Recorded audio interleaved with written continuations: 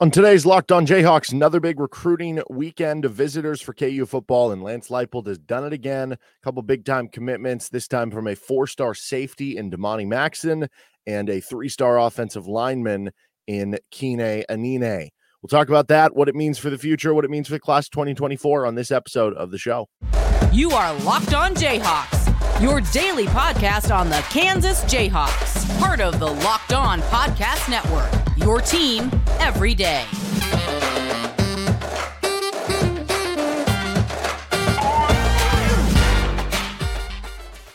I'm Derek Johnson. You can hear me as well Monday through Friday from 3 to 6 p.m. on KLWN in Lawrence with Rock Chalk Sports Talk. Thanks for making Locked On Jayhawks your first listen every day.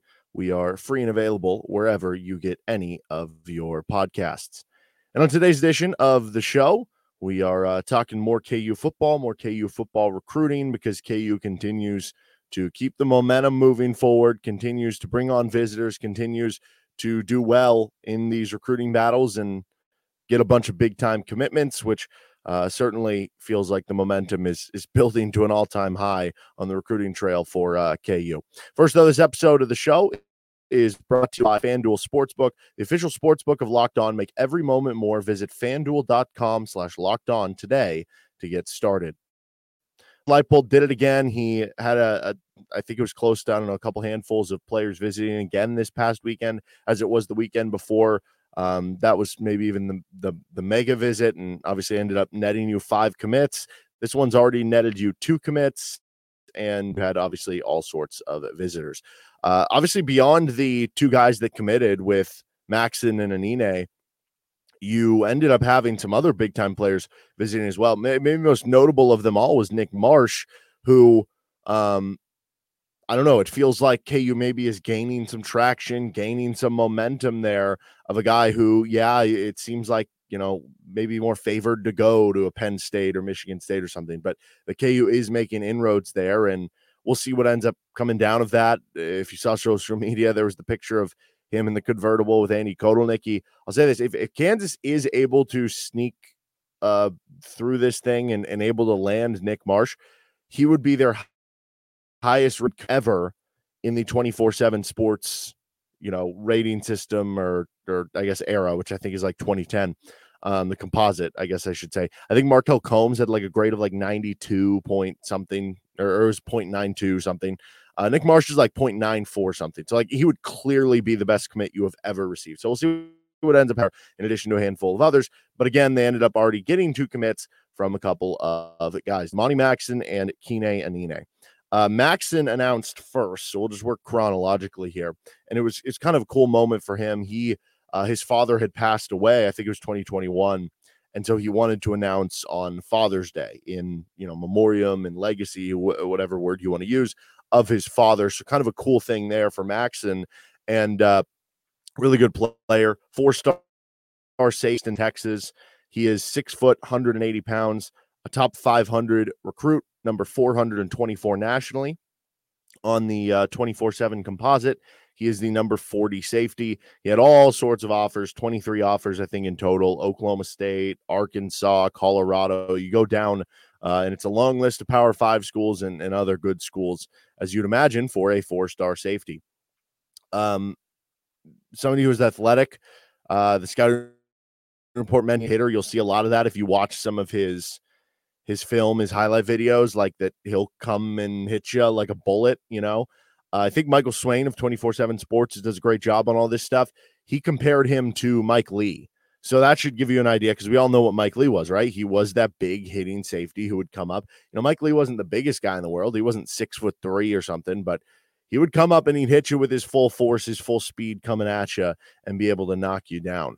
But also, I don't remember Mike Lee being rated this high as a recruit. Maybe you have some more potential there. Maybe it's Mike Lee plus, right, is the possible ceiling, which that's exciting, because Mike Lee was a very productive, very good player for KU that played right away, even as a freshman, and ended up being a multi-year starter for your team. And, if you can get that out of a player, like, you never say no to that. And if you're saying there's even a potential for more than that, which there might be, then that is pretty impressive. So Damani Maxson becomes the second highest rated recruit for KU. He just slides in ahead. Seems like seems like KU keeps adding a different second highest rated recruit. Like first it was, oh gosh, I forget who. It was one of the DBs, and then it was like Jalen Todd. Now it's Maxson. So, or no, I'm sorry, it was Harry Stewart. Then it was, with Jalen Todd, he became the new second. Now it's Maxson, but that's a good thing because that means you keep adding more and more talent, and the talent you keep adding gets better and better. Then you also added an offensive lineman, and it's funny. I was actually I was out at the weekend and I was talking to somebody about this over the weekend, and they were like, "This is awesome! Like I'm loving the KU football recruiting. This is so much fun." My one, I guess, I don't know, not complaint, but like thing that I'm curious about though is what about the linemen? Because at the end of the day, you got to have good linemen to win. That's where you got to build it on. And I was like, oh, I'm sure they're coming, but you are right. Like at the end of the day, like a lot of good schools can bring in, there's so many good corners and receivers and stuff like that.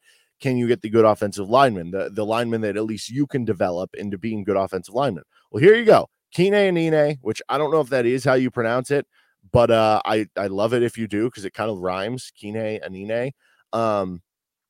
He is an offensive lineman from St. Paul, Minnesota, East Ridge High School.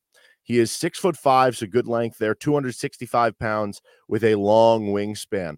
I saw Jayhawks Slant mentioning he has an 84-inch wingspan, which I mean that's a 7-foot wingspan, right? That 6'5" guy with a 7-foot wingspan. I'm pretty sure, is that like Bonzie Colson? Remember the former Notre Dame guy in basketball? Is that like him? I don't know. Yeah, that's a very long wingspan. I think 24/7 Sports mentioned him having a 34-inch length arms, which would be pretty good. I think it measured like 12th at the combine or something like that. He is not ranked in the composite yet, which means some of the other industry sites don't have him ranked, but he's a 3-star. He is ranked the number 156 interior offensive lineman, and he's a top 15 player in the state of Minnesota. He had 12 offers, including from Colorado State, Air Force, Army, North Dakota State, and a handful of others. Maybe not overly powerful yet of a guy, but somebody that you project out pretty well because you view him to be a smart, high IQ offensive lineman with good length that you can try to add more weight, add more strength to, and he's clearly got the wingspan. He's clearly got the frame to kind of add that weight to, and the length and the body that you're looking for in terms of, you look at 6'5", he's rated as an interior offensive lineman, but you look at 6'5" with that long of arms, that can profile to being a tackle down the road, right? Because a lot of times the big things with tackles is having long arms because you're going to be on an island and you need to keep the guy away from your body because once he gets into your body, that's when you're usually kind of donezo. So you could have him at the tackle, but he is rated as an interior offensive lineman. That means you're getting versatility, which is never a bad thing. And I think he becomes the second offensive lineman in this class. We'll see if they add any more, but let's get more into those position groups with offensive line and safety, what it means for the future of those position groups for KU, and then where things are at nationally for this class as it continues to just roll through very impressively with Lance Leipold. First third of the show brought to you by FanDuel Sportsbook. Baseball season is in full swing, and there's no better place to get in on the action than FanDuel because right now, new customers get a no-sweat first bet up to $1,000. That's $1,000 back in bonus bets if your first bet does not win. Just go to FanDuel.com/lockedon to join today. You can bet on futures right now. I was betting all over the U.S. Open over the weekend. Unfortunately, I kept thinking Wyndham Clark was going to fall off, and that didn't end up happening. You can bet on some of the baseball action. They got Dinger Tuesdays coming up, so you pick someone to hit a home run. You get a bunch of bonus bets back for whether you win or lose the bet for everybody who hits a home run in the game. There's a lot of fun stuff. They're always up, boosts, promos. So don't miss a chance to snag a no-sweat first bet up to $1,000 when you join FanDuel today. Just go to FanDuel.com/lockedon to sign up. FanDuel, an official partner of Major League Baseball. March Madness is right around the corner. If you want to win your office pool, you need to stay caught up with all the college basketball action with the Locked On College Basketball Podcast. Every Monday, Andy Patton and Isaac Shade recap the biggest stories in college basketball, keep you up to date on the NCAA tournament bubble, and get you ready for the upcoming week of games. From the Big East to the Mountain West and everywhere in between, Andy and Isaac have college hoops covered on the Locked On College Basketball Podcast. Available on YouTube and wherever you get podcasts. Part of the Locked On Podcast Network. Your team every day. Okay, the future look at both the positions, safety and offensive line for KU. Let's start with safety with Damani Maxson joining the squad. He's obviously the first safety in the class of 2024. So could they add another safety? Yeah, hypothetically.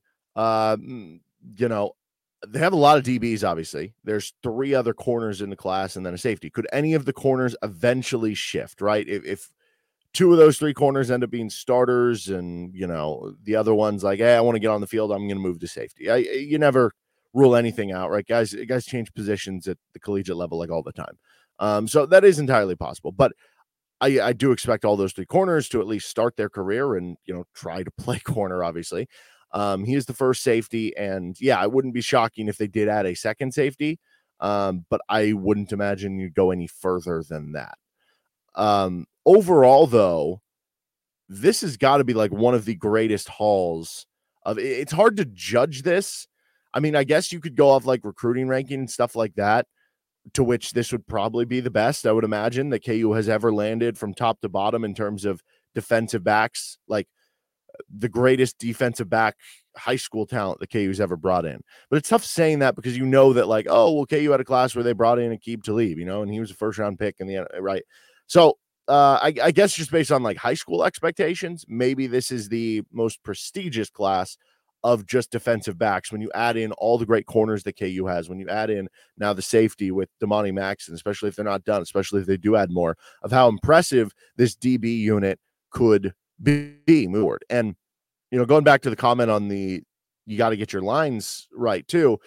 If you do have good enough corners, if you do have good enough DBs in the secondary and you can lock guys down, that does allow you to get a little bit more creative with some of the pressures you can apply from the front 7. You can blitz a little bit more. You can do different things up front if your DBs are giving you that extra half second, that extra second of covering a guy on the outside. So obviously really impressive. And we already know the KU, their back 4 is probably the best part of their defense right now. You know, you look at the safeties specifically. This year you got Kenny Logan, Marvin Grant, OJ Burrows. Those are all 3 Big 12 starter level player. And then you have Jalen Dye, who really started to break out during the spring and seems to be right on that path to becoming one of those. They have a bunch of others too who are kind of waiting in the wings. Come 2024, though, when this class is going to join and when Damani Maxson is going to join, Kenny Logan graduates. So already you have a big hole of playing time leaving. You would think that Marvin Grant, OJ Burrows, and Jalen Dye would still be your top 3 safeties and eat up most of the playing time. Maybe Maxson carves out some snaps as the 4th safety there, or maybe he plays in 4 less games and redshirts in year 1 with real opportunity, I think, coming starting 2025 and beyond. Because in 2025, Marvin Grant and OJ Burrows would be gone, in addition to Kenny Logan from the previous year. Akili Hubbard, who we'll see what his role on the team the next couple of years is going to be. He's a junior right now, former JUCO transfer who just came in. Like, he would at that point be gone unless, I guess, he redshirts one of these years, then he could have another year. So that could change things. But that means in 2025, your starting safeties could feature a 5th-year senior Jalen Dye, maybe a 5th-year senior Akili Hubbard, a 2nd-year Damani Maxson, and then any of the other of KU's young crop of safeties, which there are a lot of other good ones. Mason Ellis, Caleb Purdy.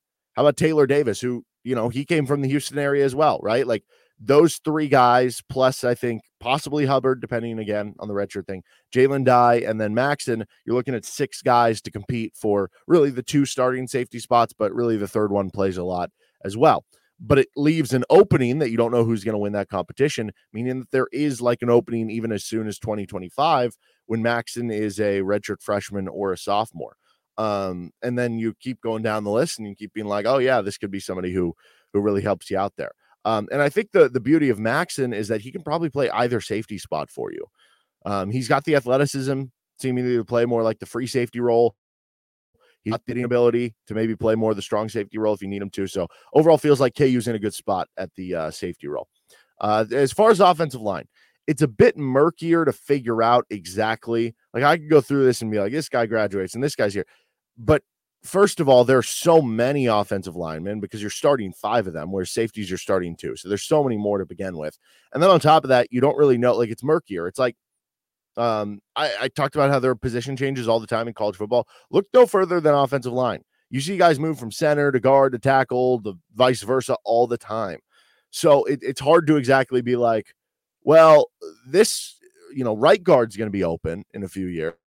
It's like, this guy who's playing left guard might just move to right guard. So it's a little murkier to figure out. And it's also a little murkier because we don't actually know what Kene Anene is going to play. Is he going to be an interior offensive lineman, like it says on his recruiting profile, where he's going to be a center or a guard? Or because he is 6'5" and has an insane wingspan and long arms, are they going to add weight to him and he's going to eventually be a tackle, right? Like that becomes the real question here. And you don't totally have the answer to that. But I will say one thing as it regards to the future of the offensive line position, because I think there is something that you view in common with now both of the offensive line. So Harrison Utley committed last week. He's like a 6'3" offensive lineman who you view as being someone who is versatile enough that he, is playing all over. He can play whatever for you. And I think there's some commonalities here with Anene. With the two offensive linemen that KU has taken in this class, that I think you look to certain traits of exactly what they're looking for in that regard. So you have a really good offensive line coach in Scott Fuchs, who does a great job with these guys developing them. You have a great strength and conditioning program and coach with Matt Gildersleeve, to where you've been adding weight, you've been adding strength gains and athleticism gains and stuff to all these players, including the offensive linemen.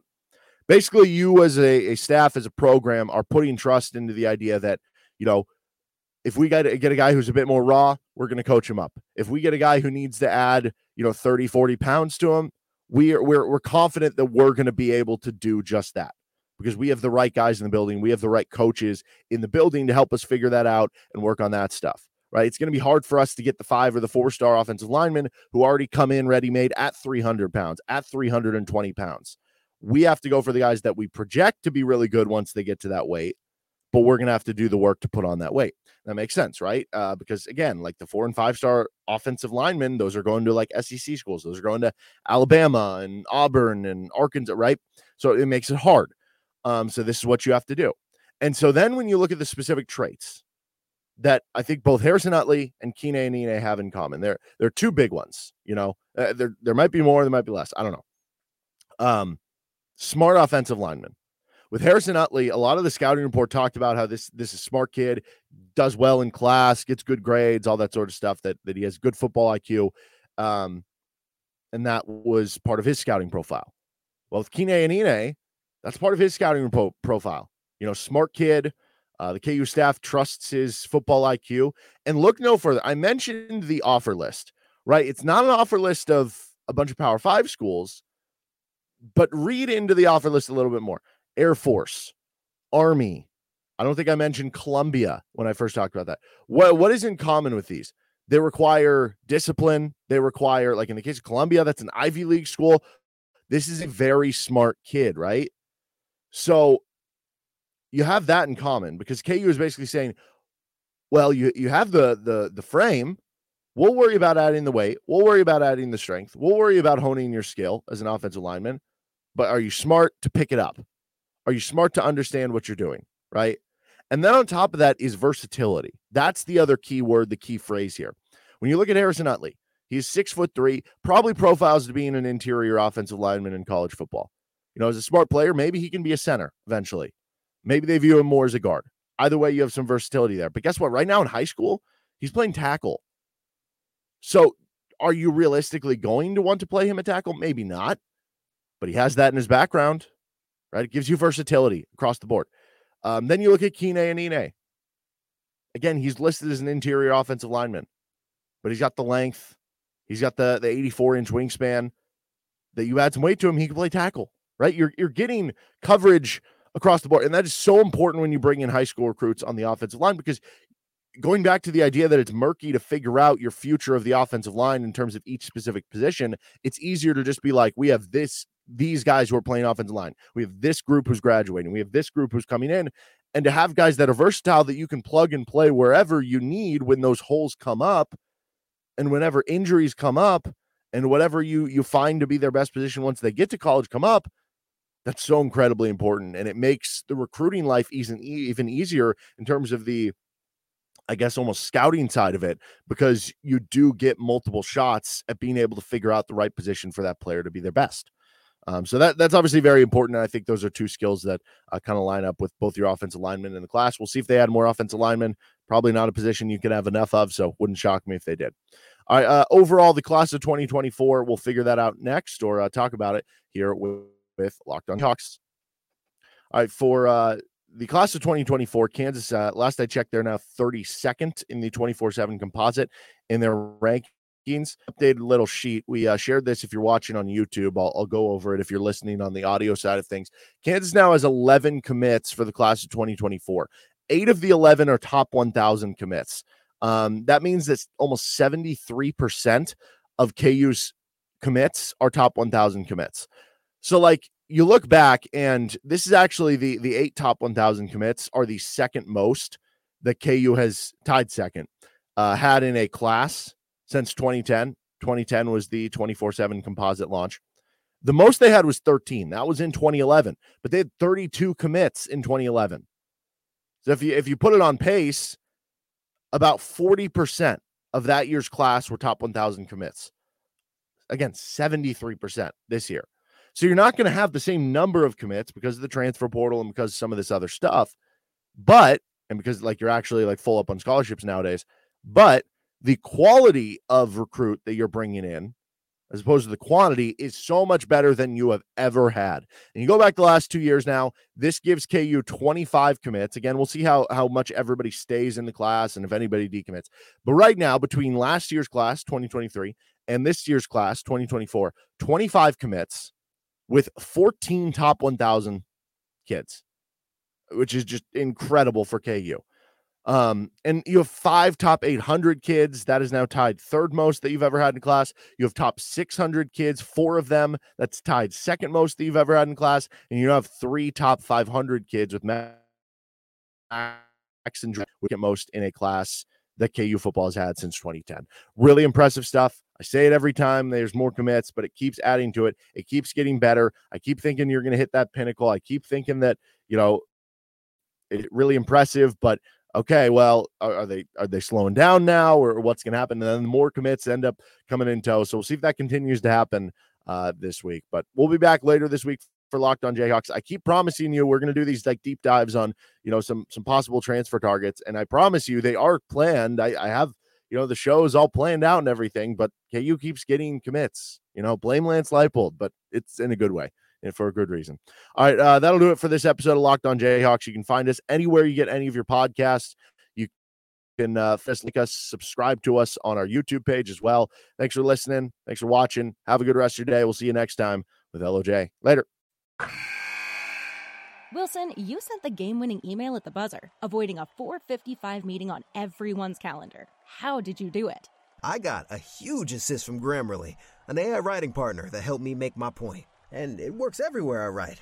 Summarizing a doc only took one click. When everyone uses Grammarly, everything just makes sense. Go to Grammarly.com/podcast to download it for free. That's Grammarly.com/podcast. Easier said, done.